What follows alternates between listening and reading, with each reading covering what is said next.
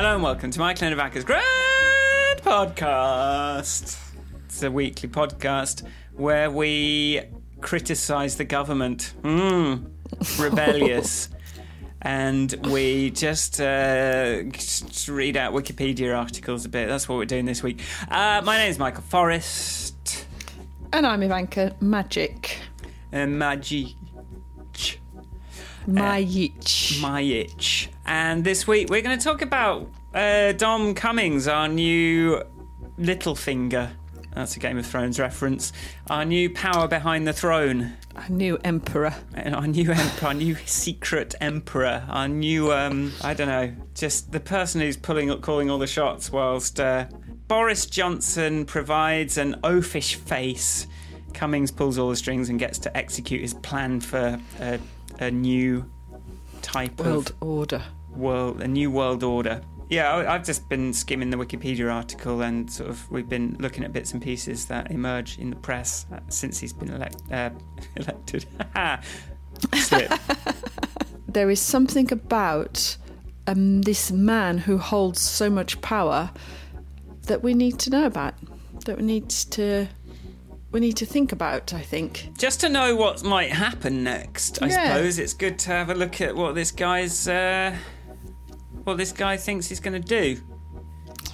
I think it's important to resist the temptation to just put him in a sort of baddie pile. And then, because I'm not sure it's that, as with most things in life, it's not that simple. So and like in a lot of ways, as I said, when you sort of sent, he did this job advert where he is looking for neurodiversity in the civil service. I think that's good. That's a good thing. Sounds good to me. Yeah. And just the fact he's sort of like, I find some of the sort of criticisms and the way he's being talked about in the press a bit like sort of short-sighted of people. So let's see if we can have a little bit more of a nuanced discussion of someone whose ideas are a bit mad.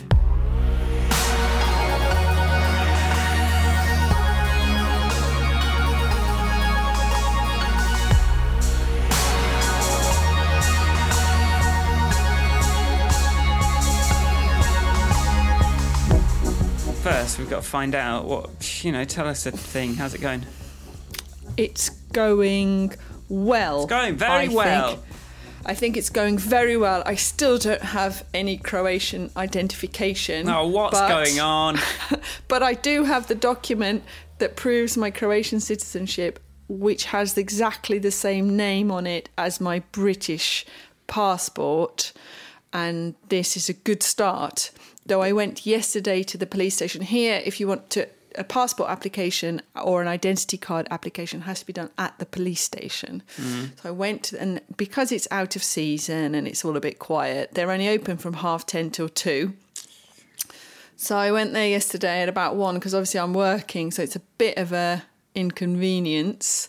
And then I went there, I got there at 1 and I got the thing because I have to go to the post office to pay in some money to then come back to the police station to get my identity card.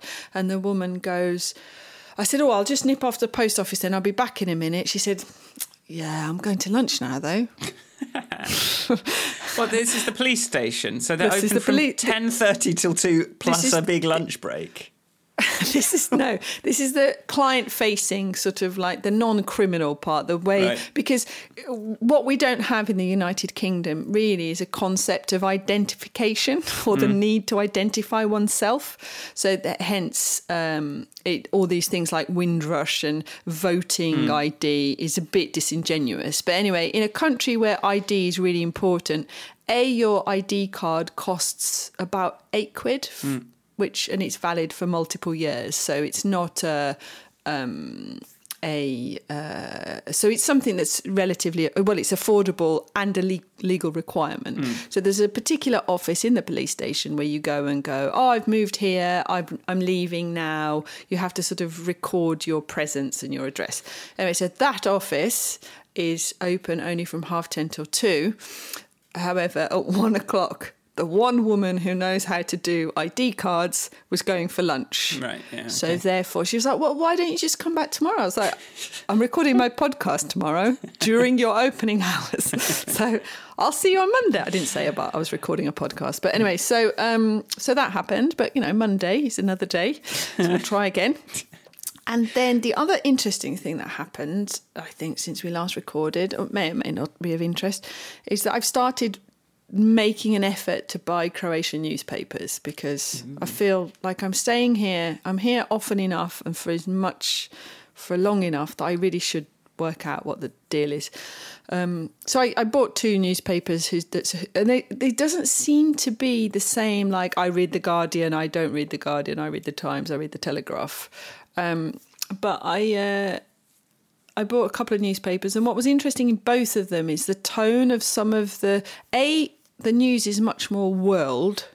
So this happened in Poland, this happened in the Ukraine, this happened in South America, this happened. So it's a bit more world focused, I'd say. Obviously, Croatia's a smaller country than the UK, etc. But also there were multiple articles about the state of the environment. Right. So there was one about a local lake a Croatian lake that's been some buried dirty water has started servicing. The article headline read, "Ecocide in a nature hotspot," and what they were doing about it. So even the fact that the word ecocide was being used in a newspaper, I thought quite interesting.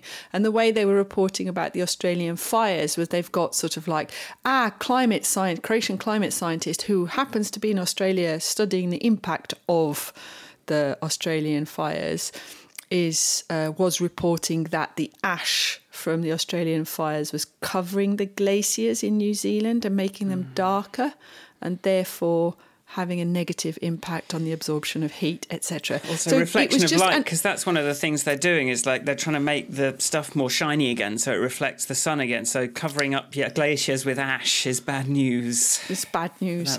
So, but it was, and it wasn't all written in some sort of doom and gloomy. It was more, and I read an article, a sort of futurologist-y type article, because I'm not getting carried away and buying a newspaper every day. I'm just buying Saturday's newspapers that are thicker, and so it takes me a little while to get through it. But this futurologist, he started to say, let's start our predictions about the next decade from a position of optimism, he said. And then he talked about the number of dietary changes the world has already made, the awareness of the environmental collapse, catastrophe, whatever, it was just, and it wasn't written in, oh my God, it was more like, this is not good. So it was just a very different tone, I thought, to my UK equivalents, which I enjoyed for a change. I couldn't quite work out on the subject. One thing I've become much more conscious of, obviously, with the recording of the blog, is who's paying for this news and what do they want me to know? And whilst I could find out who the owning company was, I couldn't quite understand I couldn't quite unpick their political position. But, well, this is my little sideline research project. If only news was just information about stuff happening. If only. Wouldn't that be good? Yeah. I was just checking that they didn't have a bias. So, yes, I think those are my 2 highlighting Croatian-centric reports for the week. How are you, Michael? I'm all right. Yesterday I had a sort of moment of, I think I'm over the hump with this app I'm working on of, okay, we might be able to make a list of bugs rather than being a bit baffled about what the hell any of it's going to look like. So that's exciting. Lots of hanging out with family last weekend. We went down to Folkestone, Dover Castle. It's nice. It's like a castle. It had all this sort of I thought, strangely sort of gaudy looking colours on the furniture. And I was like, why is this a bit Disneyland? And then my dad rightly explained, and obviously if I just read any of the walls, it's like, no, they had these pigments, so they love to show off these bright pigments, the rich people back in the olden days. So stuff, much like the Roman and Greek statues that we think are white, but were actually kind of painted in these bright sort of colours. They loved that stuff. It was a display of wealth to have stuff sort of coloured in like IKEA furniture. I am sort of missing being able to do anything particularly creative, but the clock really is ticking on my flight from contracting, and I really do need to release something soon, which means finishing this one app and also just localizing this other app, so that because I think the secret is sell it all over the world rather than keep making more English apps. That probably is the secret. Mm-hmm.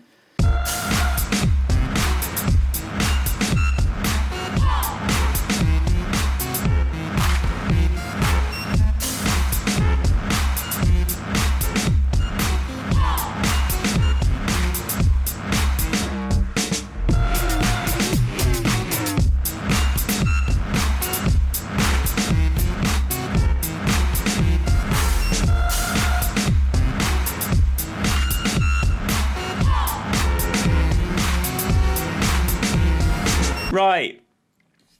This Dom Cummings. Dude. Born on the 25th of November 1971. You're literally reading the Wikipedia page. Oxford University, blah, blah, blah. Seems to have a very low tolerance for idiotic politicians, despite working for some of the best for like 7 years. Maybe he's likes the money. I don't know. He's a technocrat, right? See, well, a bit, yeah. And he's sort of got the. I'm just seeing this quote. Like, he wrote some big article called "Some Thoughts on Educational Political Priorities" about transforming Britain into a meritocratic technopolis, and the essay was described by the Guardian journalist Patrick Winter as either mad, bad, or brilliant, and probably a bit of all three. I get the sense that he's very opinionated. He's got sort of these high-tech ideas, and he's like, well, we should just do this, and sort of like, which I can identify with. But I think he's also got a little bit of, as you've said, that privilege, doesn't quite know when he might not be right about something. I think that, I mean, there's some of what he's saying, like you mentioned in the intro, about wanting to hire neurodiverse people with neurodiverse, making sure that the thinking is good and blah, blah, blah. I mean, there are some interesting things. He also, I was reading part of his, either about something on his blog, and he was talking about the importance of understanding statistics, of being able to do maths. He talks about the importance of interdisciplinary education. And so, for example, he suggested that anybody who wants to be a president should study ancient history and mathematics combined. I think these are some that I agree. I think this idea that you can be a one-dimensional person who is, I think in Britain, in the education system, people specialise far too early. The idea of you doing 3 A-levels, I mean, I did maths and electronics. I it's like I didn't have to write more than a sentence for 2 years. Whereas my Yugoslav education had been vastly diverse. We had to read Dante, we had to discuss I'm sure I was supposed to read part of the Odyssey, which I'm quite sure I never finished. But you have to do art history and history, and history is not just a fraction of history, but the whole world's history. Our history teacher would sit there and ask questions like, why do you think that happened? Why do you think Stalin would have wanted that, or whatever it was? So there was this, I agree that diverse education, diverse experience, this idea that you are either good at maths or good at philosophy, or or even though those two go hand in hand very well, but is you're either a science person or an arts person is nonsense. I'm all for STEAM, not STEM, all that stuff. So let's give him some credit. I also think that this idea of being able to measure output in the civil service more accurately, or to understand that traffic to a website means something, the number of transactions means something. So get people understanding numbers, get data scientists involved. But many things aren't that easy to measure. Okay, but I mean, before we launch into a critique, I've got a lot. I've been looking for. I've been frustrated with the lack of engineering knowledge in politics. I've been saying like we need to get someone who knows how to design a system in charge. We need to like think of people that just do politics, that just think you can pile on more rules, more policies, more sort of like make the legal system, make the list of laws even more longer and more convoluted. I'm trying to legislation, that's the word I was looking for. I think that like knowing as a programmer, that's just you can't just fix architectural problems by throwing more code at it, which is all politicians know how to do, really, with the occasional repealing of a law. I think like we need someone with some scientific nous, like the fact that he knows that measurement is important. And when I think about it, like, I don't know how else he could have got himself into this position without playing the politics. But he did do a lot of politics, but he certainly isn't someone that is going to be the front man for it.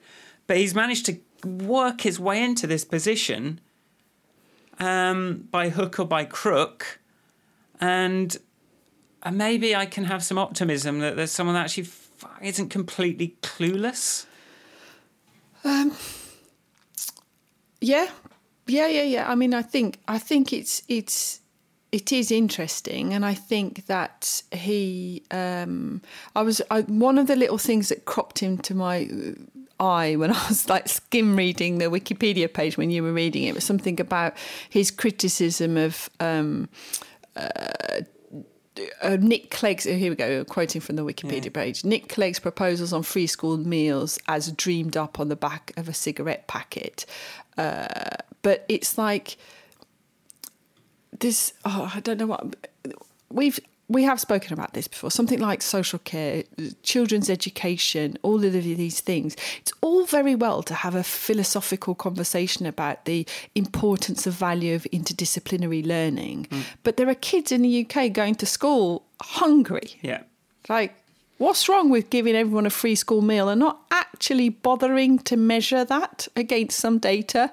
Fuck it. Can Britain afford to make sure every kid gets breakfast and lunch while they're at school? Probably can. Let's just do that and measure something else that's worth measuring. So it's this bit of and there are some quotes of his that it's not very clear whether he believes.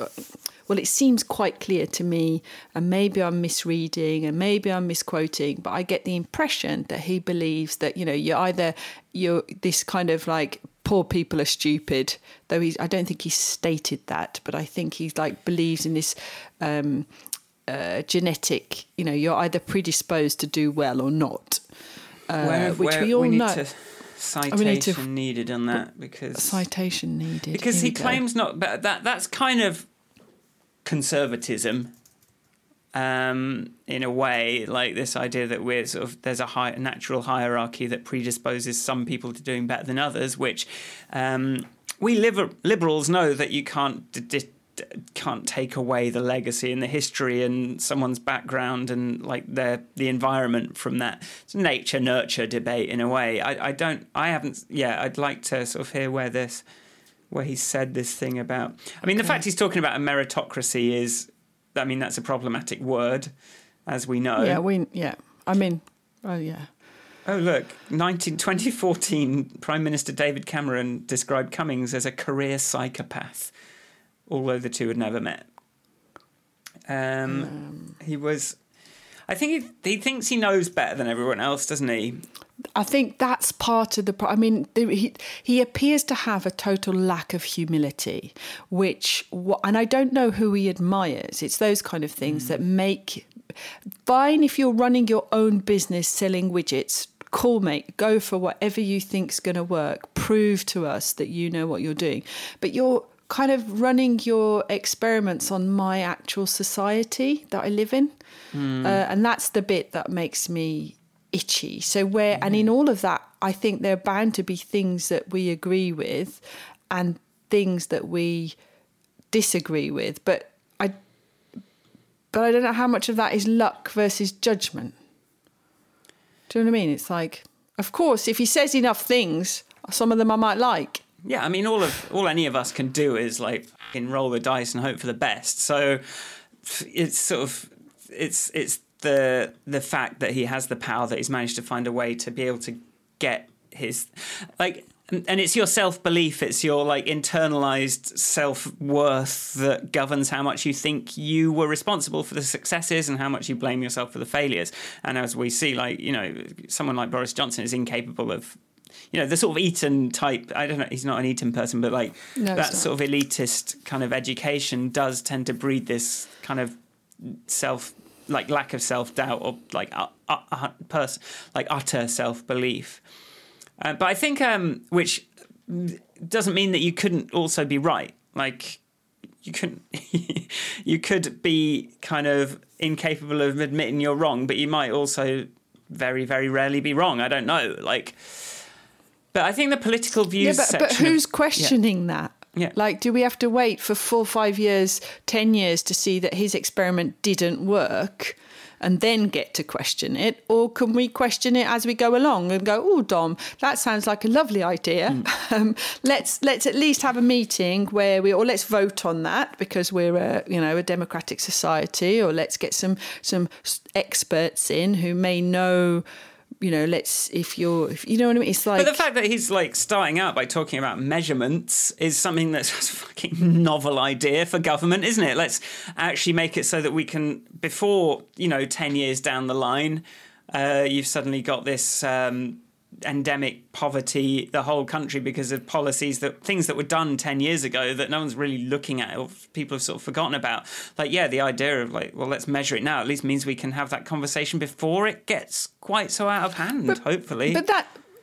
But the idea of measuring in government is not now new. The government has a performance platform that the Government Digital Service introduced, which is so each project that was put out under the GovUK GDS guidelines needed to be part of the performance platform, where actual data had to be made available so that you could see if your service was performing I mean, sometimes it's very difficult to describe what performance actually means, and you can measure lots of things and see graphs go up and down, but and I mean, I'm taking your word for it. I'm just taking this from you, like when you talk about like what he said and what you've been doing in government, and also the act of measuring specific things can easily make you sort of optimize for something that doesn't really take into account the whole picture, and there's a raft of problems with measurement if you're looking at the wrong thing, if you care about the wrong things as well, if you don't have a metric of how many kids are in poverty on your little performance graph, then how are you ever going to be thinking about solving that? I hope he's... because I mean, GDS was all about measuring, all about being able to prove that you were doing something, so it wasn't just vacuous headlines and whatever. So it's taking some of the politics out of it. But I'm not. I am glad that somebody at Number 10 is showing an interest in these things. I think particularly that article said something about artificial intelligence and how it should be used, but maybe I can't quote that because I haven't read it in enough detail. But I don't know that a country should be run on luck. Well, here's the danger.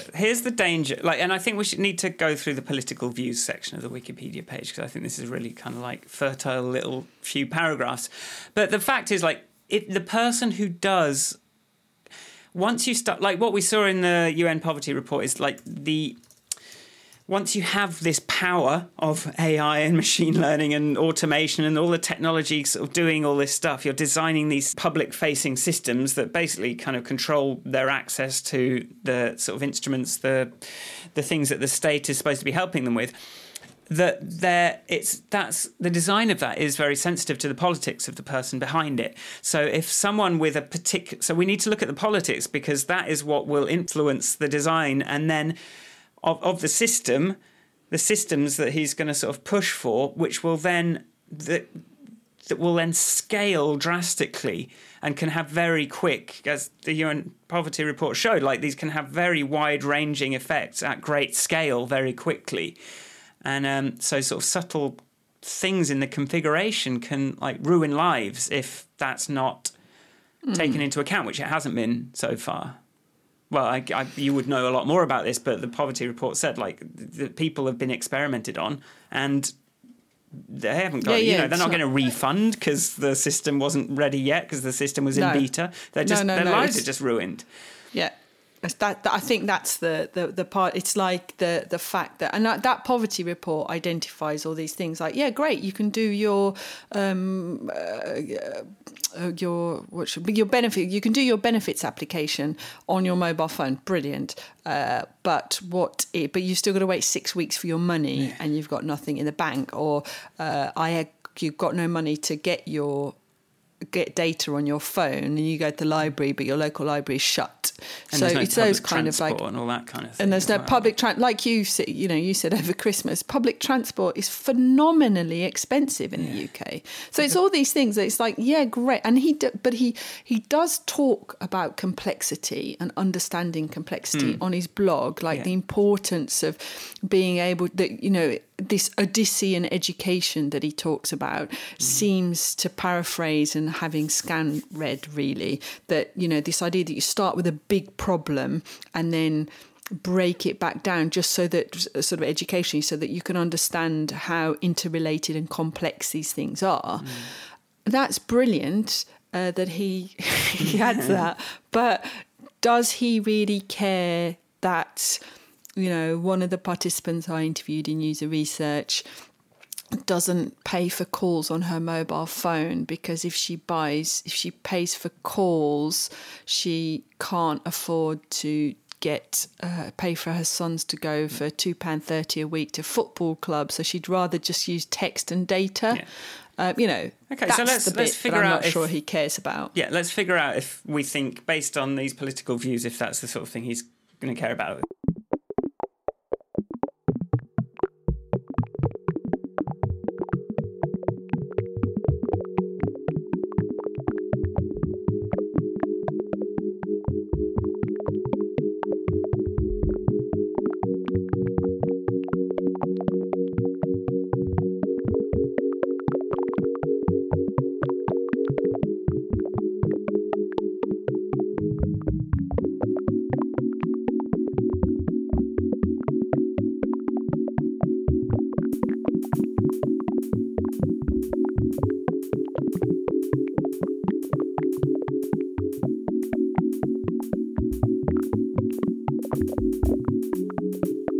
In January 2016, 5 months prior to the EU referendum in the UK, Cummings said, "Extremists are on the rise in Europe and are being fuelled, unfortunately, by the Euro project and by the centralisation of power in Brussels. It is increasingly important that Britain offers an example of civilised, democratic, liberal self-government." As a scholar of history, which he claims to be, he needs to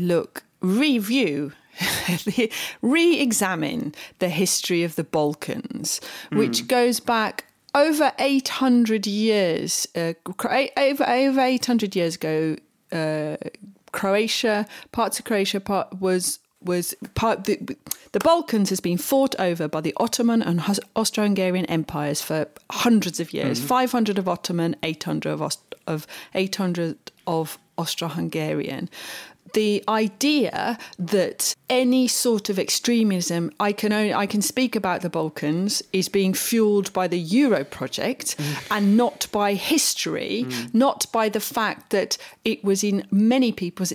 I mean, I can't even string a proper sentence together because and all of those countries want to be part of the European Union. What's fueling that extremism is history, is a history of people that have been divided for hundreds of years, that have not had anybody And economics. We've spoken about this before. If you've not got enough, you are going to be blaming somebody else. And I'm not sure how the Euro project fuels that. And also he sort of fails to, well, that sort of sentence on one hand completely dismisses all the benefits that sort of a unity gives you. But it also, I mean, yeah, like there's the Euroscepticism is fueled by this misinformation that the press has been doing. Like the UK press has just been has been systematically feeding the public misinformation about Europe for decades.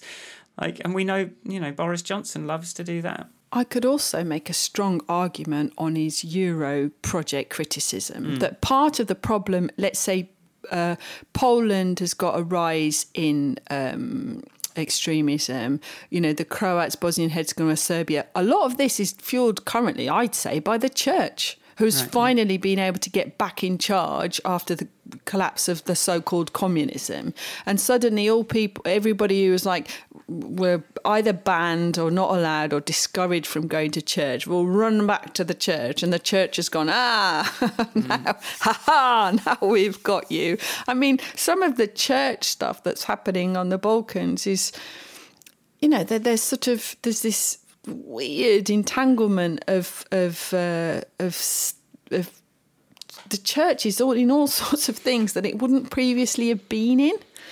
And I think that's worth examining. I don't have any data, I don't have any statistics, but observing 20 years of post-Civil War on the Balkans, 25 years, it's just the power and reach of the Catholic Church in the areas that I go to is grown phenomenally in that time.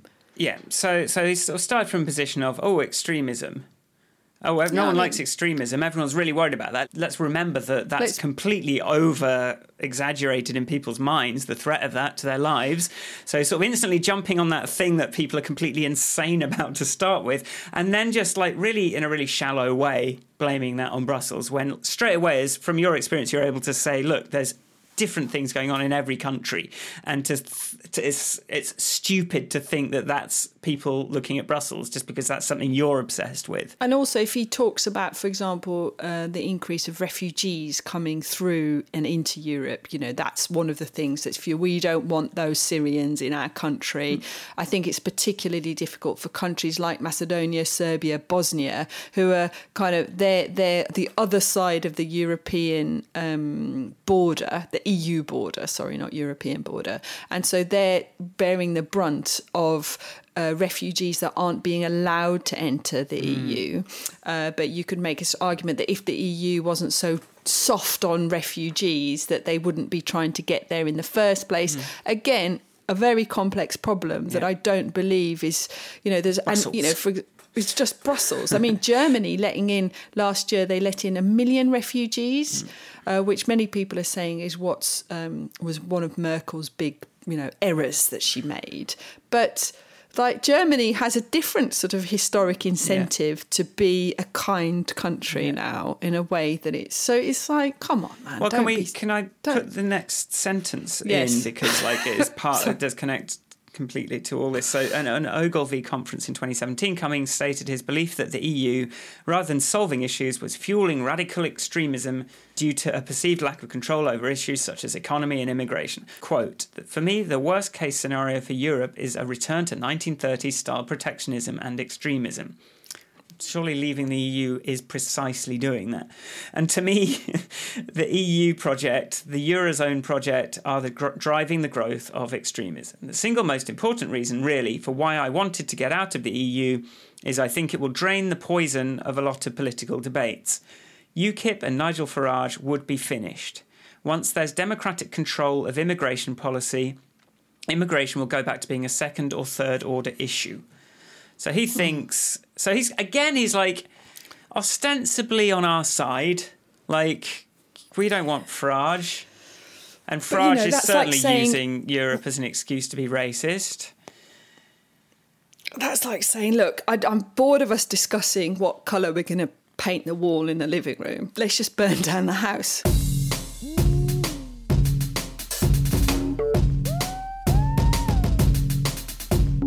Farage hasn't gone away, has he? He certainly does not seem to have gone away yet.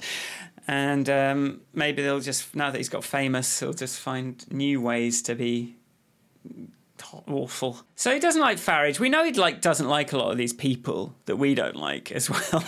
But he's sort of, it must take a certain, why did he go? Oh, I don't know. Cummings has been highly vocal over what he believes is a London-centric political system. Again, a good point, that failed to countenance the United Kingdom's voting to leave the European Union.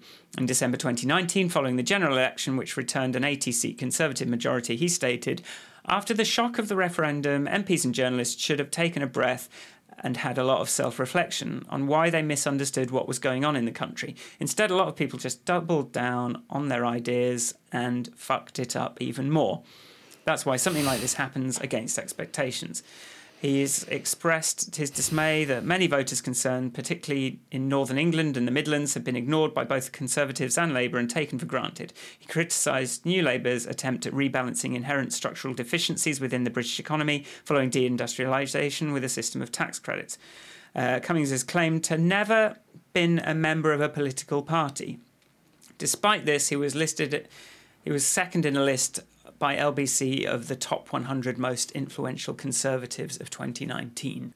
Going back to his UKIP comment and Nigel Farage, and it's okay, if we can... there's a lot of interest just in those few quotes, bearing in mind they can have been taken out of context, la-di-da, but it's increasingly important that Britain offers an example of civilised, democratic, liberal self-government. I don't know how you present yourself as being civilised and liberal if you've unleashed, if you've made the Leave EU all about immigration and unleashed racism. Again, there are stats. We've had statistics and data reported about the increase in racist attacks since then. So, there has been a negative effect on something that he claims not to want. I think as well, this idea that, if he's so brilliantly clever, couldn't he have engineered a campaign for people to understand the importance of cognitive diversity and the importance of a diverse working population that comes from different places and has different experiences and who can make Britain a better place to live? Why has he taken the idea that if you, these two things seem to be in conflict? To me. Yeah, well, I think, but that sort of makes me think about the sort of coverage we've seen in The Guardian. Things like, was it Nathan Barley or Dom Cummings that said this silly thing, this crazy thing? And I looked at that and I thought, this is why it's not possible to have conversations about certain things. Because, this is why if you're too far out there, which... I don't know how you can live in this world the way it is. Everything's just insane now. But if you actually want to talk about insane stuff, it's very easy to be dismissive of that. So I think, I don't know if it's pragmatic, but and I have another idea that makes me think it's less pragmatic and more just self whatever. But how much of it was I'm not going to be able to have this conversation with people because the press is just going to treat me like a crazy person. And I'm never going to get across. So I'm just going to play it's extremists, take back control, I'm going to play that game. Even if what he actually wants is a lot more complex than that. Or even the way he wants to do it is a lot more complex. I don't really know what he wants. That's the other side of things. Because I've read this thing about him making, I agree with the... London-centric, the money's in London, there's lots of, all governments after the closure of the coal mines and the steel industry have neglected those communities. So, great that he's thinking about doing something about it. I'm not entirely clear what his desired outcome is, because something like the tax credits criticism, I think you can be very critical of it. You can be critical of it from a point of view people don't understand that it is a benefit. It's government topping up for the fact that the your employers underpay you and they don't pay you enough money to live on. That's what tax credits were that Gordon Brown brought in. But many people's lives were improved by those tax credits. So, he seems to, but I don't know what he's doing. Never seen him stand up and talk about the importance of paying a living wage. Well, we've never really seen him stand up and talk about very much, have we? There's a couple of quotes from a couple of talks, industry type things. He's not standing on that pedestal. He's not standing on that political platform. He's behind the scenes, and that's why it's kind of hard to know what he's saying. But I would say, in terms of just Conservative Labour, it's yes, power has become London-centric. One of the reasons for that is, it's really expensive to get around the country because of the privatisation of all the transport infrastructure. And that's very much a Conservative crime. You can get across Europe by train, literally from Paris to Croatia for, sub €100. To get across England. Jeez. It was 50 quid. I shelled out 90 quid on train tickets just to go to Folkestone, plus a couple of cab rides there. It's not very far. So that's why everyone is desperate to live within that sort of range of the tube, where it's 5 quid or 2 quid or whatever to get anywhere in London, which is hugely populated. So now at least you've got access to many, many, many, many more things which you just can't do. And so instead of an affordable transport infrastructure, we've got in Nottingham. It's so insidious because it sort of feels like this really kind of posh version. It's like a really nice bus, and it's got little USB charging ports, and it's got, but it's 5 quid for a ticket for a return. Are you nuts? Was it £6? Did I take that? No, £7 for a bus ticket into town and out. So what is anyone supposed to do? And that was highlighted by the EU, and it's a Conservative thing. It's we're going to let the market, we're going to neoliberalism, we're going to Thatcherism, extrapolated, and it's painful because it sort of feels like you're on a nice bus now. But that's because no one that needs the bus can get on the bus anymore, which is an absolute crime. What else are they going to do if they can't get the bus and they haven't got a car? And the trains cost 15 quid to get into town. That is not politically neutral, and it's certainly not Labour's fault that it's centralised in London. And then the other thought I had was okay, if Cummings claims to have never been a member of a political party, I wonder if he ever approached the Labour Party with his plans and ideas, and if so, I'm pretty sure there's some Conservative aspects to his thinking that would have made them go, "What? No." I don't know. I'm imagining a thing there. You seem to be quite compatible with Conservative values. I mean, never being a member of a political party could simply be a useful tool, knowing that he wanted to be part of the civil service and a high-level civil servant. Because after a certain career point in the civil service, you have to be politically neutral because you have to serve whatever minister is responsible for your department. But I think, frankly, even with having your own ideals, you can still do your job. Personally, I think it's not that. But anyway, that's a different debate. But yes, I think it may have just been a part of his plan. Better not join a party, because then when I want to be head of strategy, I'll be I don't know. I don't think. I mean, this is the thing. He's certainly not. You can't. He's certainly not stupid. He's certainly got a thinking brain that spends time reading and educating himself. I think he's probably used to being the smartest person in the room, especially with all these MPs who he holds this contempt for, most of them. Yeah. But But there's something disingenuous about citing extremism being caused by, blaming extremism, which is massively overblown, although I don't think, not rising because of like there are many factors in what's driving that, and probably a lot of it is it's neoliberalism from across the board. The things that are driving that, from the environment to neoliberalism and capitalism to like inequality, all these things like drive that sort of desperation. Which is where sort of a lot of, the EU, there can be criticism of the EU in terms of it being a neoliberal construct or sort of supports neoliberalism with the free movement of goods and services, and the free movement that's all about the market and about trading. Fine, but don't burn the house down, for God's sake. Yeah.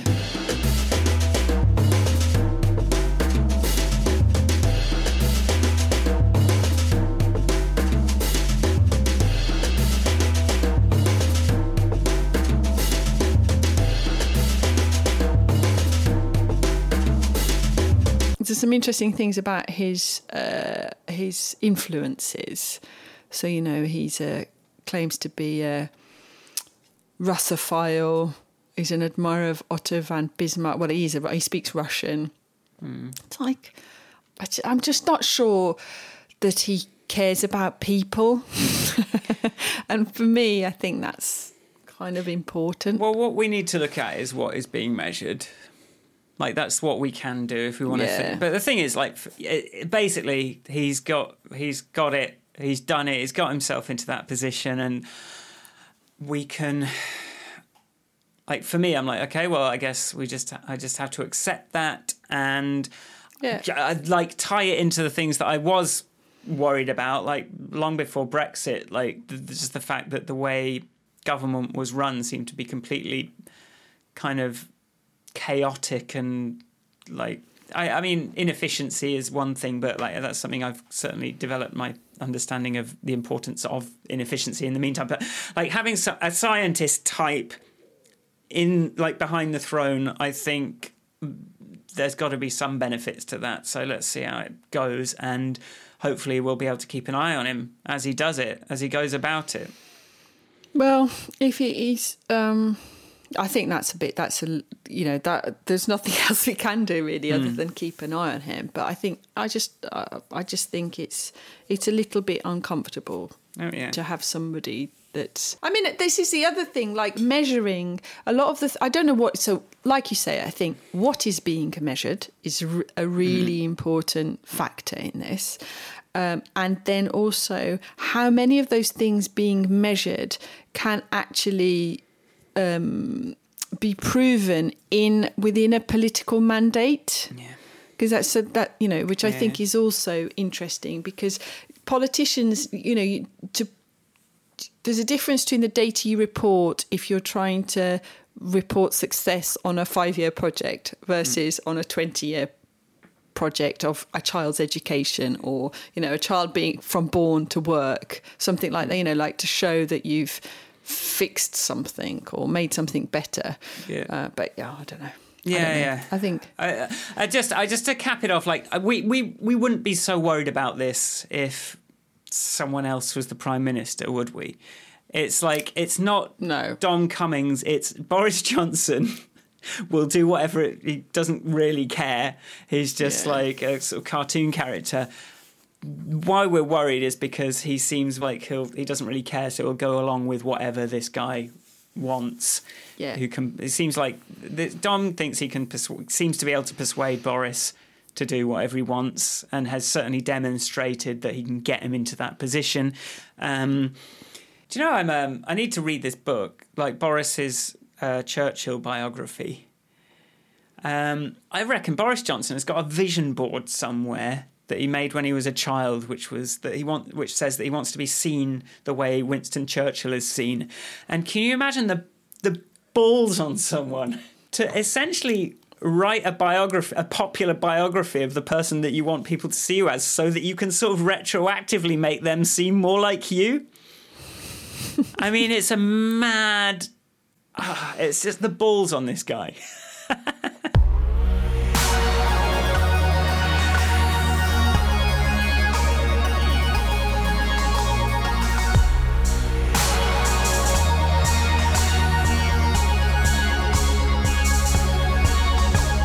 All right, thank you for listening. If you like the podcast, go to grandpodcast.com and you can subscribe if you are not already subscribed. Where can people find you, Ivanka?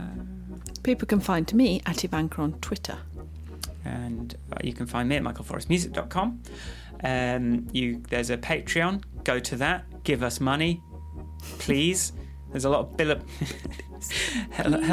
help support some of our billable hours if you can afford to chuck a bit of cash our way. That would be great. What else?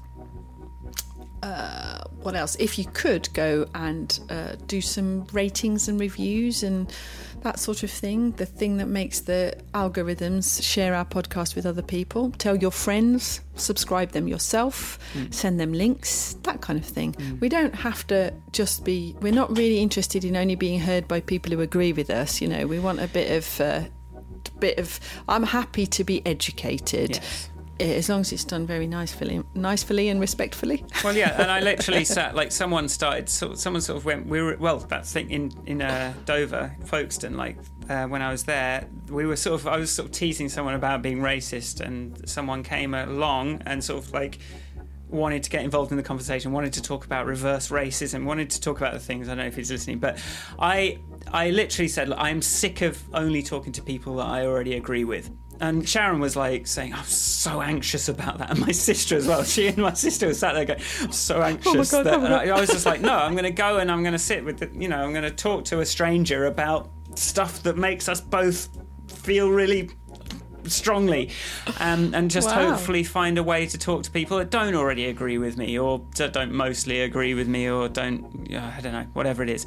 'Cause this is the next step really, because there's no point just agreeing with each other all the time, is there? No.